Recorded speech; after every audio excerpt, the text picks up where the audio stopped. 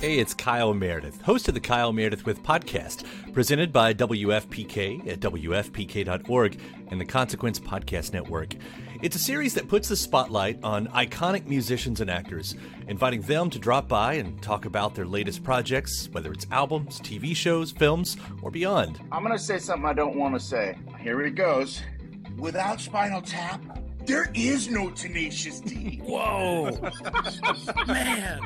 We get great stories and the biggest scoops from people like Garbage's Shirley Manson, the 1975's Matty Healy, Jack Black and Kyle Gass of Tenacious D, Maya Hawke, Kiefer Sutherland, and everyone in between. New episodes arrive every Monday, Wednesday, and Friday, so it's a great way to keep up with your favorite artists and discover some new ones. You can find Kyle Meredith With on the Consequence Podcast Network or wherever you get your podcasts. Everybody in your crew identifies as either Big Mac Burger, McNuggets, or McCrispy Sandwich. But you're the Filet-O-Fish Sandwich all day. That crispy fish, that savory tartar sauce, that melty cheese, that pillowy bun. Yeah, you get it. Every time. And if you love the Filet-O-Fish, right now you can catch two of the classics you love for just $6. Limited time only. Price and participation may vary. Cannot be combined with any other offer. Single item at regular price. Ba-da-ba-ba-ba.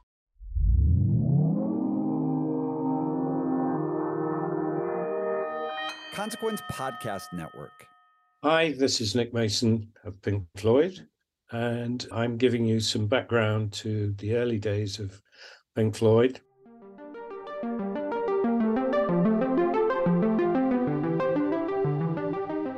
Welcome, listeners, to The Story Behind the Song. I'm your host, Peter Ciotti of Creative Media. That rainbow prism, those pigs, they can only mean one thing. Yes, Pink Floyd. The name says it all, as does the band's classic timeless music and imagery and overall mood they evoke. They've done it all, and their music speaks for itself. It is transcendent. Perhaps little known is the fact that the only one member of the band who has played on every single Pink Floyd album, from 1967's Piper at the Gates of Dawn to 2014's Meditation, The Endless River, and that member is drummer Nick Mason. Mason has always been the steady hand, using a light touch to allow the band's music shine, but never hesitating to give the punch to provoke the power when needed. And nowhere was that more evident than in their classic song that he co-wrote, Time, from the legendary Dark Side of the Moon album that shot the Floyd into superstardom and celebrates its 50th anniversary this year. Apart from the cacophony of clocks that preface the song, it is Mason who introduces Time with an unforgettable percussive opening that is the stuff of legend. It only happened as a result of a moment of studio serendipity. In this episode, and in a rare treat to celebrate Pink Floyd's 50th anniversary and the launch of his upcoming tour with his band Saucerful of Secrets, I interviewed Nick Mason about the song Time from Dark Side. We also discussed the tragic story of founding member Syd Barrett's last contribution to Pink Floyd before exiting the band, the haunting song Jug Band Blues that ends their second album, A Saucerful of Secrets. Yes, the name of Mason's new band. Finally, will they? Won't they? Of course I asked Mason if Pink Floyd will ever play together again. So take a listen as we dive into a timeless The Story Behind the Song episode with Nick Mason, drummer of the legendary Pink Floyd.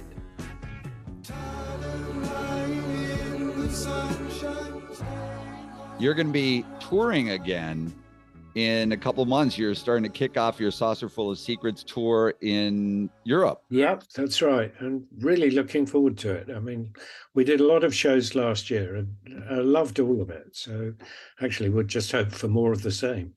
And then after Europe, you're going to Australia. But are you coming back to the States? We haven't got a plan at the moment, but obviously we'd love to eventually. Tell me a little bit about your journey into just becoming a musician. Well, I had a rather good T-shirt that said, "Some men strive for fame. This man loitered into it," which I think spelt it out. I mean, I was always interested in music, but that was not the path that I thought I was going to take.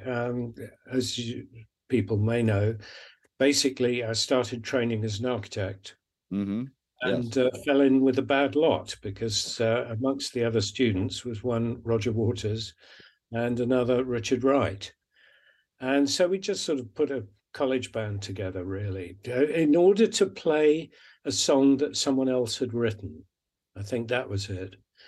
And we learned this song, played it, and the publisher said, well, the song's not bad, but the band are terrible. And that probably fired Roger up to really get going. And so we sort of went from being a college band and almost over a 3-month period became the new thing, because everyone was sort of looking to see what was going to happen next. It wasn't really us who were going to happen next, but we somehow got swept up in the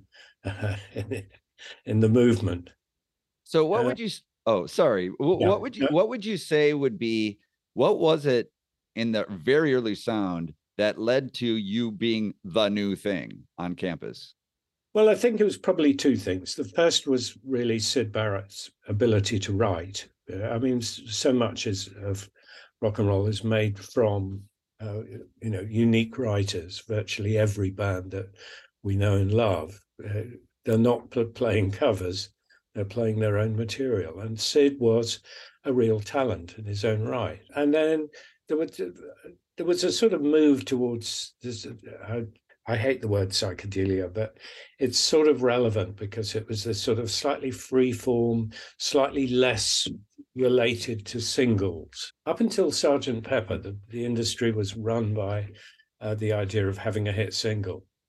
And sort of post Sgt. Pepper, suddenly there was a completely new look at how music worked and what people liked. Suddenly we were away from the 2.5-minute single and able to work in a completely different way.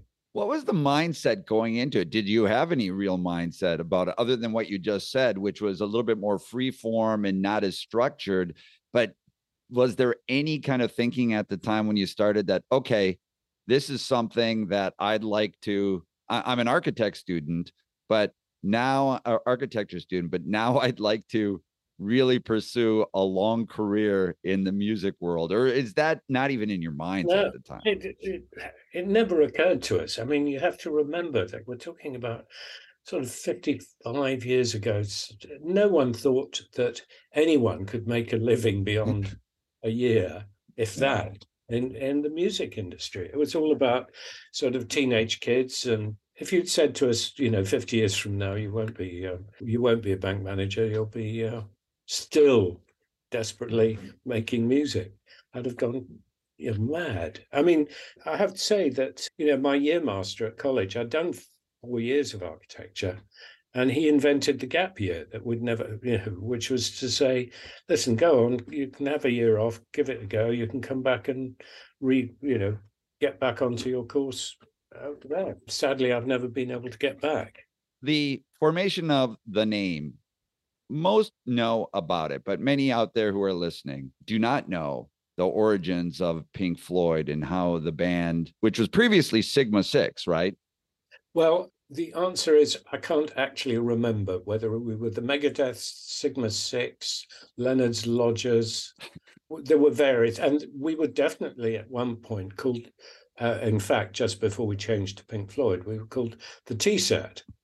And what actually happened was we were playing this gig out, I think, North London. The promoter there came backstage and said, okay, guys, you're on. I'm going to introduce you. What's the name of the band? And we said, the T-Set.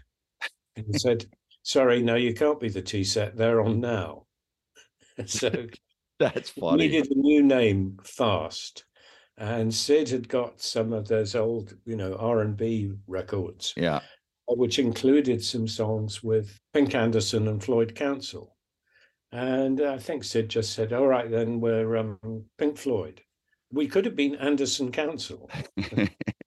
Well, it kind of makes sense from what you were saying, though, too, also because of freeform and jazz and all that. And these were two jazz musicians. And so the fit of it all. But the road to time, and there's so much that we can get into, but the song Echoes, which it seemed to be a bridge going into Dark Side of the Moon. And Echoes is a song that you co-wrote as well. So is that, for those of you who don't know that song, it's incredible. It's something like 22 minutes, but it harkens really to Dark Side of the Moon. But was there an intentional, did you see that there was something unique in that song that led you into the direction of going into the studio when you went for Dark Side of the Moon? I don't think so. I think we were still playing around with how to make a record, full stop. And I think, I certainly see that there's a sort of, if you like it, there's a main road of albums that, so we went from Piper to Source Full of Secrets, and then Metal, and then Dark Side, and then Wish You Were Here. That those albums sort of hang together and lead one to the other. And then a lot of the other things from the period, particularly something like Atom Heart Mother, was actually a sort of an alternate trip, really, and certainly didn't relate to Dark Side, in fact. Whereas I certainly think Echoes had something to do.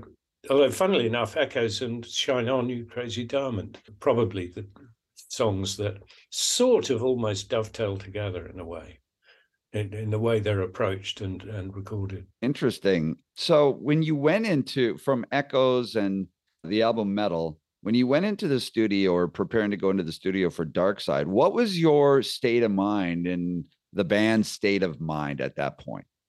Well, unlike almost any other album that we did, the great thing about Dark Side was that we did actually meet and talk about what we thought this album was going to be about. And there was this sort of idea that we would take the things that we were most anxious about ourselves, which was do with money and mortality and so on. And so there was an actual sort of plan there right from the beginning. And also, just around that sort of time, it was just before bootlegging hit. And so consequently, in some cases, some of the tracks we were actually playing live, really developing them. And then that got sort of knocked on the head when everyone got panicky about bootlegging, which actually was less alarming than it's compared to pirating 50 years later. Yeah. It was nothing. But yeah, so we had, we actually rehearsed in a way, playing live, which is a very, very good way of working. The problem with going into a studio is that you tend to more or less feel you've got it when you play it properly. You don't develop it that much. You just want to get it right. And once you've got it right, then you move on.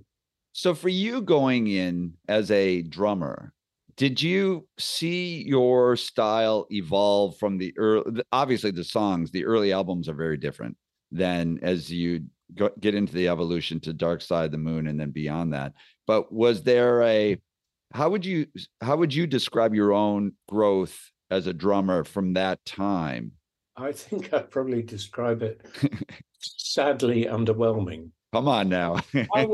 I think I was, when you look back to what was in some ways a golden period, I had these fantastic, iconic drummers who I was constantly trying to copy. And of course, they were wildly different in how they did it and approached it. So Ginger Baker was enormously influential on me. If it wasn't for Ginger, I wouldn't be here now. It was seeing him with the double bass drum and in a band where the drummer was part of it rather than on an orange box at the back. Right. But then, there was also Keith Moon. And then for me, the other guy who was really influential was Mitch Mitchell, because we toured with Jimmy in 67, 68 over Christmas. And I got to know Mitch, and I still think he is, I won't say sort of undervalued, because I think a lot of people recognize his brilliance, but his style is extraordinary in terms of pulling things back and keeping it light. And it wasn't the sort of heavy metal thrash of Ginger or Keith. He had something really unique, and I think if that would be where I began to try and go myself. Well, it's interesting because you mentioned that something a little bit light, and on many of the songs, I know the discography very, very well, and on all the song or many or most of the songs, it is a light touch, a fairly light touch. Time is very different than that in many respects. And it's the percussion, the drums is such a signature part of that song. Do you recall, and I don't know if it was one continuous process where you had these ideas as a band, like you said, you were talking about different things that scared you as individuals, and that's how you approached it. But do you recall actually sitting down together and writing Time? No, I don't, because I don't think when I talk about how we approached it, I don't.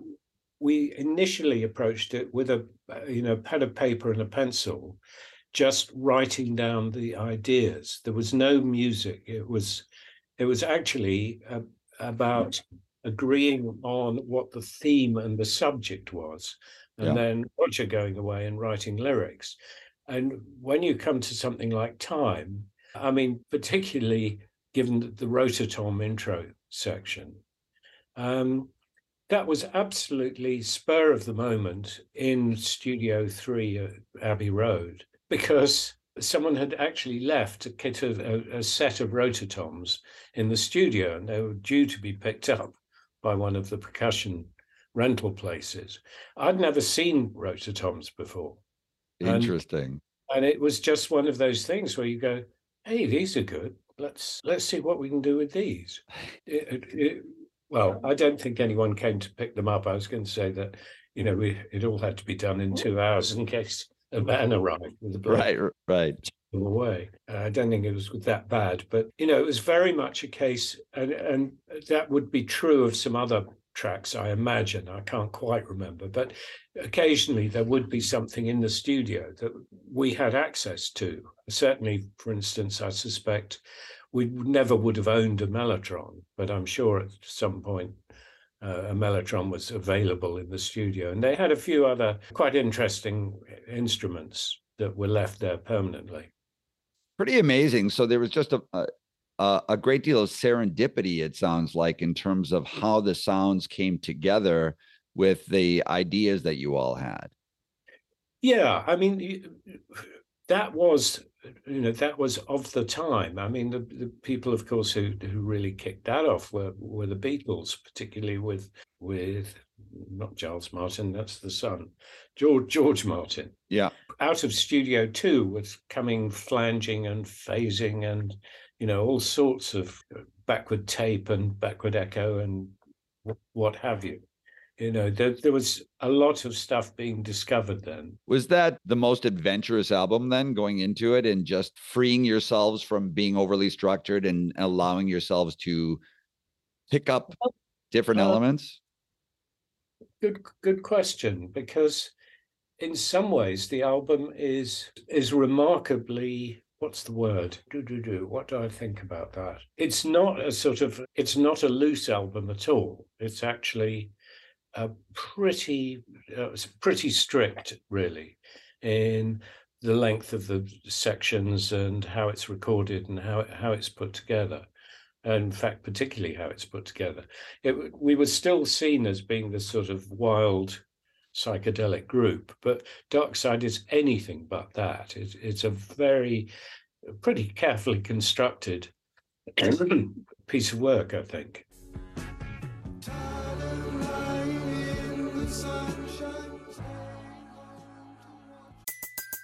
Everybody in your crew identifies as either Big Mac Burger, McNuggets, or McCrispy Sandwich.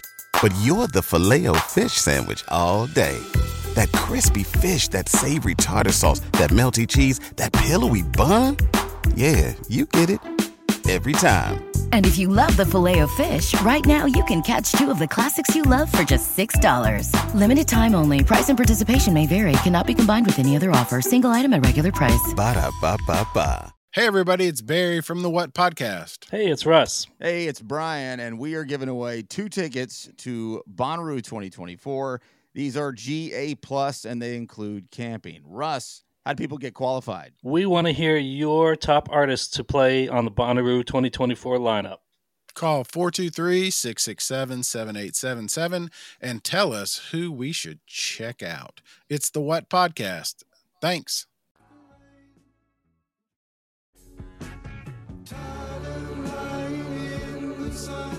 So at the beginning of time, you have what I've always felt in my head, the almost like a horse's gallop, that type of percussion. What was that choice that you had? You know you know what I'm talking about, of course. The bump, bump, bump, bump, bump, bump, and then it breaks into the song. tick-tock, yes. Well, yeah, beyond the clocks though, the clock strike, and then you have the rototom section. The rototoms. Okay, so the rototoms, they were in the studio. You said that it was spur of the moment sort of thing, but was that, apart from the music or the sounds that they made, was that galloping pace, was that something you already had in mind? No, I don't think. Well, not that I remember. As I say, I think the kickoff was the tick-tock thing. So, but funnily enough, the rototoms do play time related to the tick-tock, but it's pretty loose, I suppose, is what I'd say. Yeah. Well, and then it breaks in to the song itself with and the drums. There you get away from the light touch, and it's back into a sort of band playing. But I think the other thing that I mentioned, because I think it's really important when one's talking about the success of Dark Side and the 50th anniversary, excuse me, is that Roger's lyrics are so extraordinarily relevant to, written by a 23-year-old, but relevant to a 50-year-old. Yeah.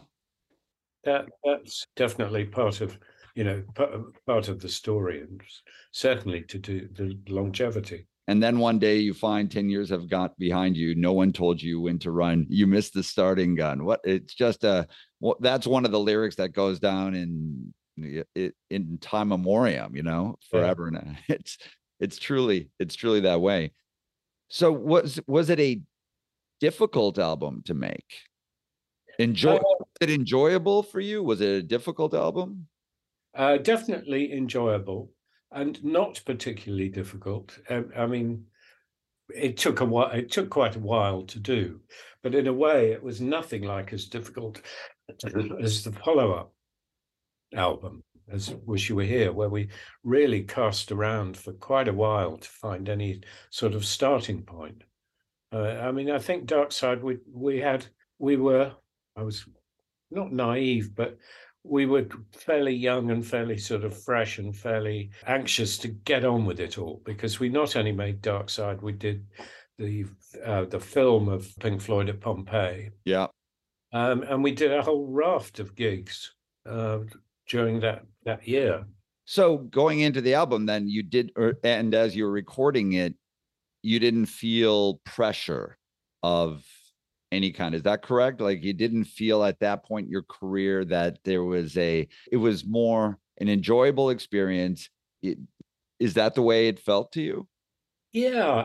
I mean, I think we were not naive enough to think that this album was going to change our lives. There's no guarantees of anything like that. So we were really enjoying making it and developing it and so on. Sort of pressure comes later when you've set a standard or set a bar. Yeah. One number one, how are you going to get another one? Well, yeah, I can imagine. So we could go through the whole album, but there's just for limited time. But The Great Gig in the Sky, again, another just an amazing song, and that it's almost like a duet with you, with the drums, and with Claire Torrey, who's the singer, the vocalist on that. And was that free form with you and her in the studio? How did that come together? Well, we'd done constructed a backing track. Claire came from Alan Parsons, who met her, and she was a classical singer, really. And she came in, and I suspect she got 3 or 4 different ideas of what we thought it should be. There was very little direction. I mean, I remember at the time talking about Kathy Berberian, who was a singer who did a lot of very modern classical music, which would have been a bit, it wouldn't have been quite right for what we actually ended up with. And it was very much her just being given really rather unhelpful directions and told to more or less, well, see what you do. I can't remember how many passes we did, but it was sort of one session, and a session was about 3 hours. So, I mean, it was less than 3 hours of singing and recording to get that track. So it was quite freeform then. So it was essentially like, okay, here you go, take off with it, do what feels good, which is pretty incredible. Absolutely. So that timeless, amazing song took 3 hours. At least the vocal took 3 hours. Yeah, and probably less than that, probably half of that. So from start to finish, from going into the studio to being finished with that album, how long was that overall process? Well, difficult to say. Around 6 months, because we kept taking time off to do other things. In particular, the Pompeii film was made during the recording of Dark Side. And I remember because we were also trying to fit gigs in at the same time, we had to cancel some of the gigs in order to finish the filming, not the album. That delayed things. And in fact, we found ourselves a year later having to fulfill some of the gigs that we'd cancelled. At the time we cancelled them, we could fill a theatre. A year later, we could fill a stadium. So when you finished the recording, did you know that this was special? We knew it was the best thing we'd done by far, but we also knew that there was no guarantee that that would bring success or that people would necessarily like it. We were sort of disappointed with what had happened in America over our first 5 years, because we were sort of making progress, but not quite, really breaking through. So it was. It was enormously satisfying when the album did go to #1. So how do you feel as a young man who obviously you had as a band, you had great successes, but nothing at the level of that. So when that is so transformational in one's life, how does that feel? How do you even absorb that as a young man at that point? Well, I think a lot of it sort of breezed past us in a way, because we were very busy sort of playing America and touring. And consequently, we didn't spend that much time sort of congratulating ourselves at all. I mean, it's curious, really. It gave us more leeway in terms of production values. And I think we got really quite involved in how we were going to make this work and what else we could do to make the show work, because we were still at that point where we weren't a band that people still are to some extent, a band that was recognizable. So we were still caught up in this. People were beginning to use television and video with the shows. So we got involved a lot more in making films to go with the shows, rather than expecting to show ourselves on big screens. And so you actually get stuck into the work rather than, as I say, rather than endless presentations and dinner. Yeah. Well, again, that was always from the very beginning. The visuals was such a huge part of the show, and it was almost the visuals and the band was there as if you didn't want to be overly noticed, as a right. So when you first saw the album cover, what was your reaction? I think we all had the same reaction. I think Poe and Storm brought they brought down to the studio a whole bunch of ideas, and I can't remember what all those ideas were. All I remember is all of us saw the prism and went, yes, that's it. That would be great. And in fact, I think they were rather irritated with the fact that we all went, that's great. That's what we want. Go and do it. No, we don't want to see all your other horrid pictures. And so they packed up all the other pictures, which then appeared on all sorts of other albums with other people, and probably That's interesting. On some of our albums as well. I mean, they were very prolific, Storm and Bone. Yeah. Well, and it's fascinating that how big, how massive that has become, and how lasting that too has become, and just part of the definition of who you are as a band. And it's non-literal. It's not, certainly not obvious when you think of Dark Side of the Moon or Pink Floyd to have that prism. So it's quite remarkable, actually. How do you feel about the album 50 years later? Like, what is your overall reaction to it all?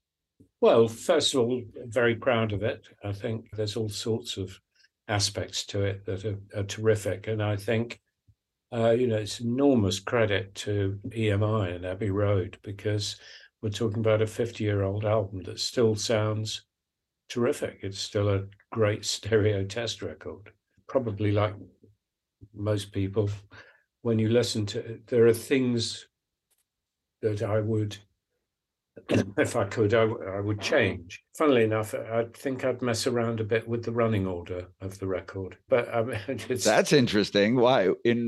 Tell us a little bit more about that. I don't know. I think it's because On the Run, I'll tell you why I think it's probably something I think about, because I think live it would have been better to have had the On the Run track let further into the album. But that's just, that's sort of nonsense, really. But it's perfectly good as it is. Yeah, it worked. I think it worked out okay. Okay, so let's go back in time a little bit to the namesake for your new band that you formed a few years ago, Saucerful of Secrets, Nick Mason's Saucerful of Secrets, and go back to that album, Saucerful of Secrets, because there's something special in that led you to forming the band with this name. So tell us about that very different album and why it did become the origin for your band that's touring now. Well, I think, first of all, I have a great soft spot for Saucer. It has all sorts of hints and clues as to where we might go later on. And it also deals with all sorts of things like a sort of goodbye to Sid. I still think Jug Band Blues is one of the most tragic. That's the song I was going to ask you about. Oh, right. About Jug Band Blues. I absolutely love it. And I think it's the saddest sort of goodbye song ever. And that whole thing with the song itself and then the silver band from the Salvation Army. And that's just one song. And for me as well, there's also Set the Controls, which is a great track for a drummer. Because it's so basically, I don't think I've ever played it exactly the same ever. There'd always be something that's a little bit different. Would it even be possible to play it exactly the same? Well, I couldn't do it. But I don't know if anybody could do it, but it is what's magical about it. But Jug Band Blues is the song that I was going to ask you about from Saucer, which is your second studio album. And where the first album, and for all you Pink Floyd fans out there, obviously, you know this, but Sid was very much up in front and I think he wrote most of the songs. But yet now we get to Saucerful, and Sid, this is the song that ends that album.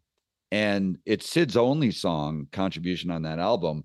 And the first lyrics from that song, which is quite haunting, actually. And I've seen the videos too. Mm-hmm. I'm awfully considerate of you think of me here. And I'm most obliged to you for making it clear that I'm not here.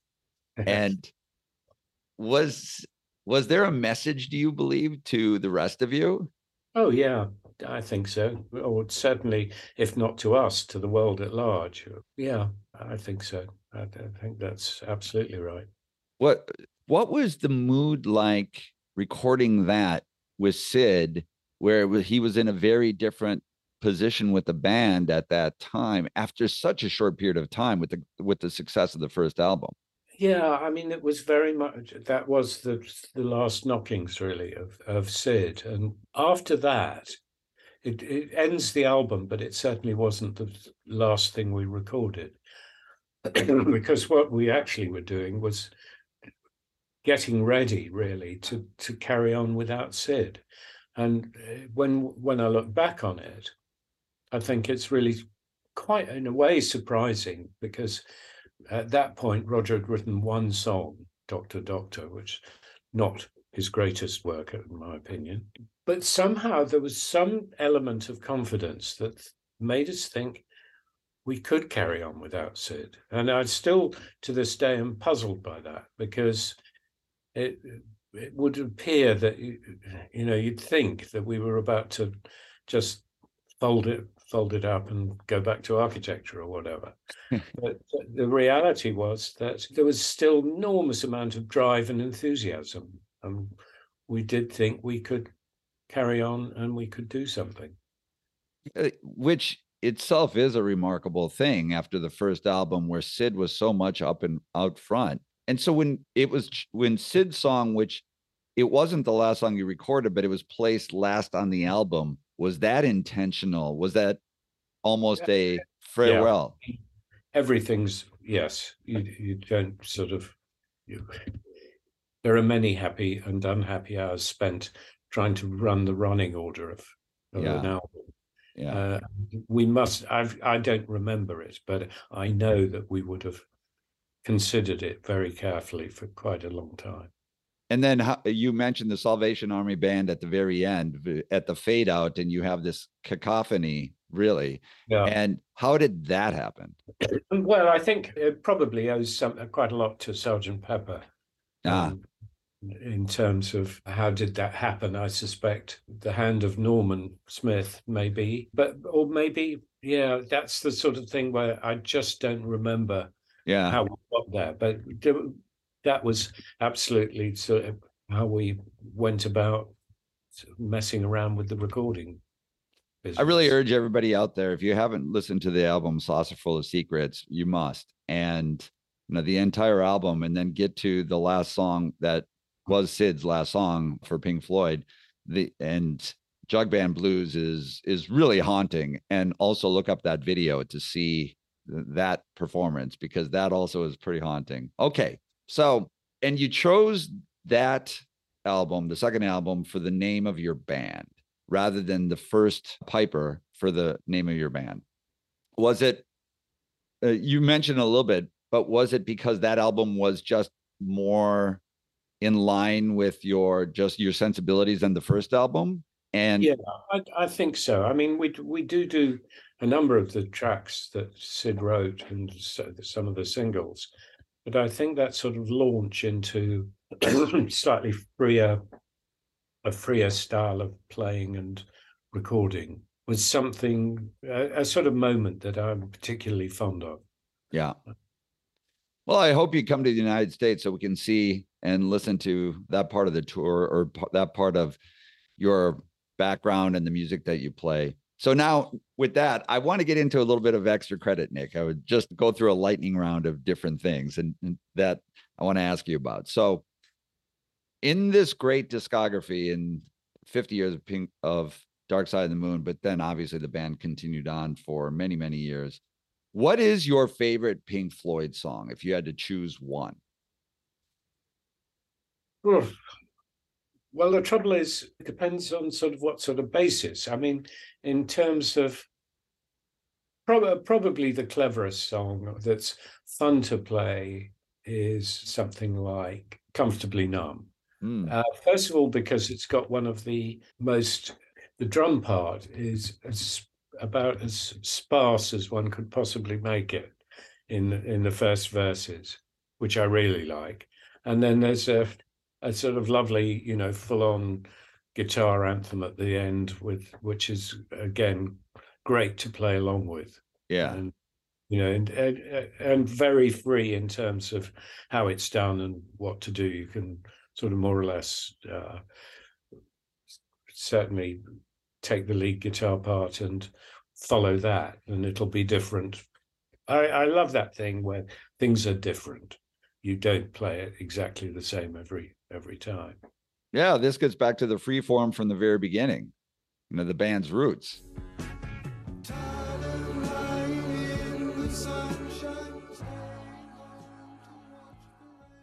Hey, everybody, it's Barry from the What Podcast. Hey, it's Russ. Hey, it's Brian, and we are giving away 2 tickets to Bonnaroo 2024.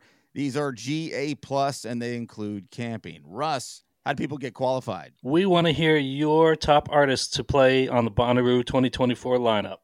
Call 423-667-7877 and tell us who we should check out. It's the What Podcast. Thanks.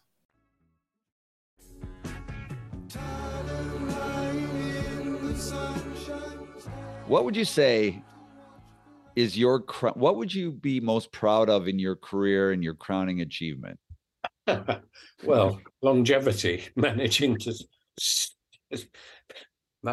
stay around for 50-something years of playing. I don't really know, because I don't think there's sort of one thing. I think, and you occasionally get that thing where someone comes up and tells you how much the music meant to them.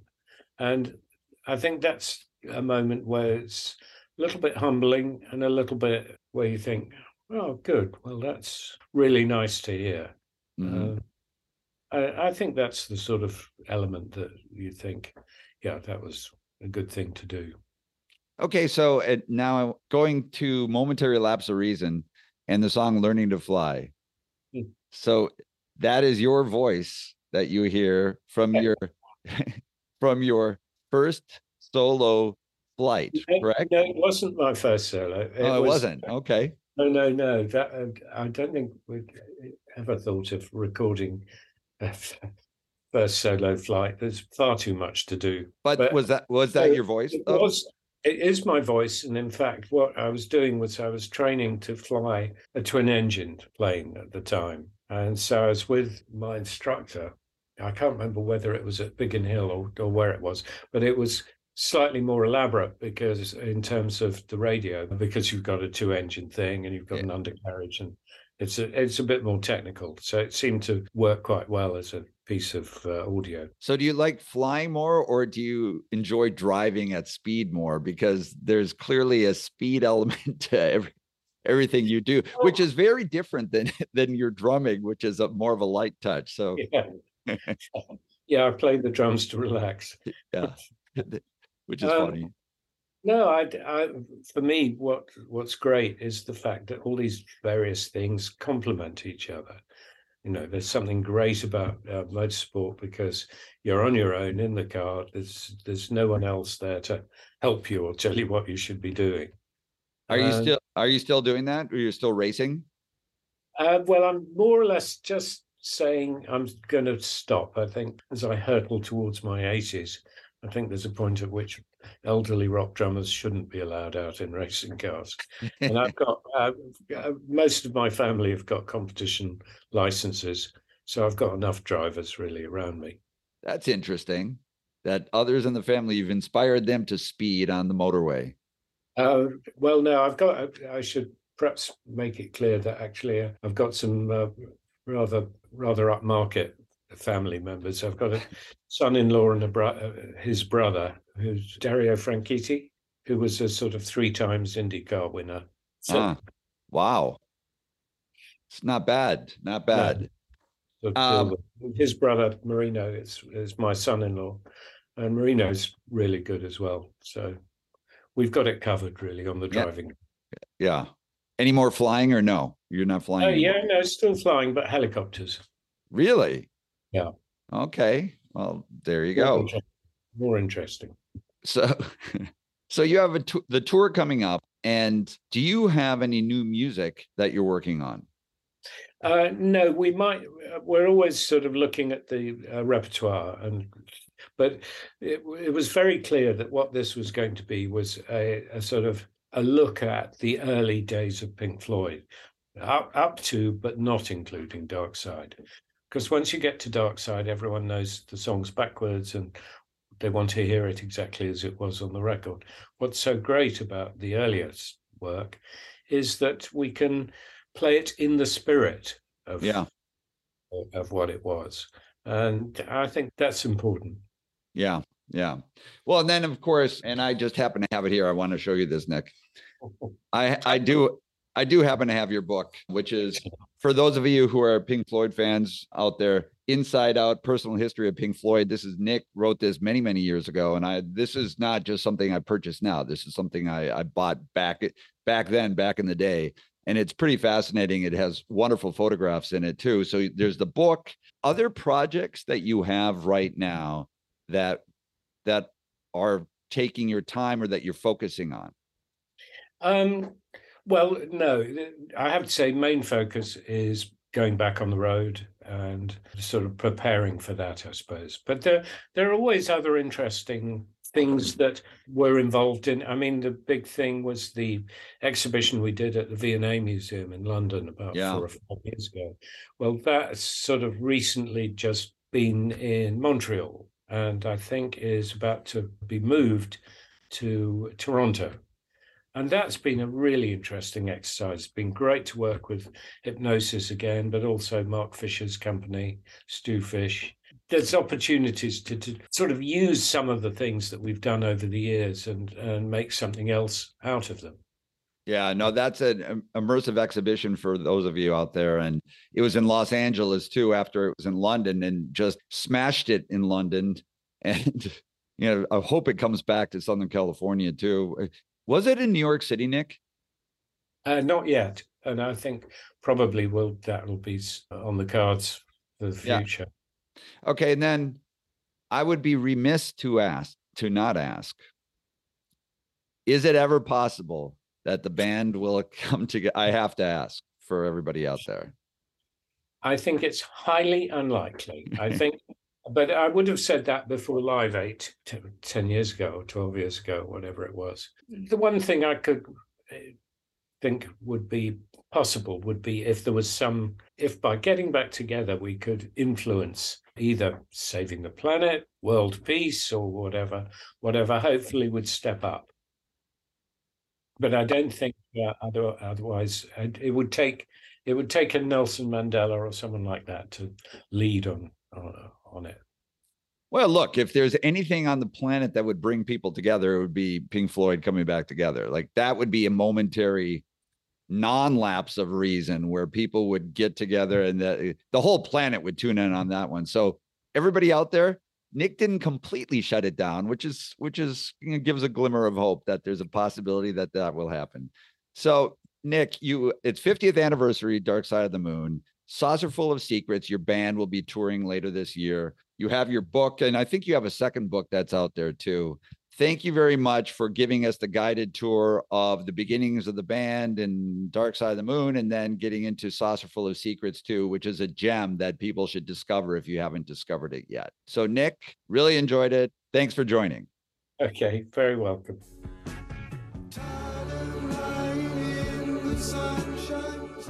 That was Nick Mason of legendary band Pink Floyd, sharing his story behind the band's timeless track Time from the album The Dark Side of the Moon, which celebrates its 50th anniversary this year. I'm your host, Peter Ciotti. You can follow me on Twitter at pciotti. That's P as in Peter, C as in cat, S like Sam, A like Apple, T like Tom, H like Harry, Y like Yellow, and at creativemedia.biz. For more of the story behind the song, make sure you like and subscribe wherever you get your podcasts. And tune in on the third Monday of every month for new episodes. And make sure you're following the Consequence Podcast Network to keep up to date with all our series at consequence.net/consequence-podcast-network.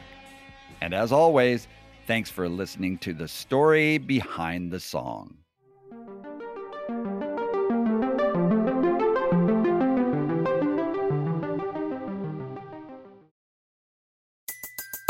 Everybody in your crew identifies as either Big Mac Burger, McNuggets, or McCrispy Sandwich. but you're the Filet-O-Fish Sandwich all day. That crispy fish, that savory tartar sauce, that melty cheese, that pillowy bun. Yeah, you get it.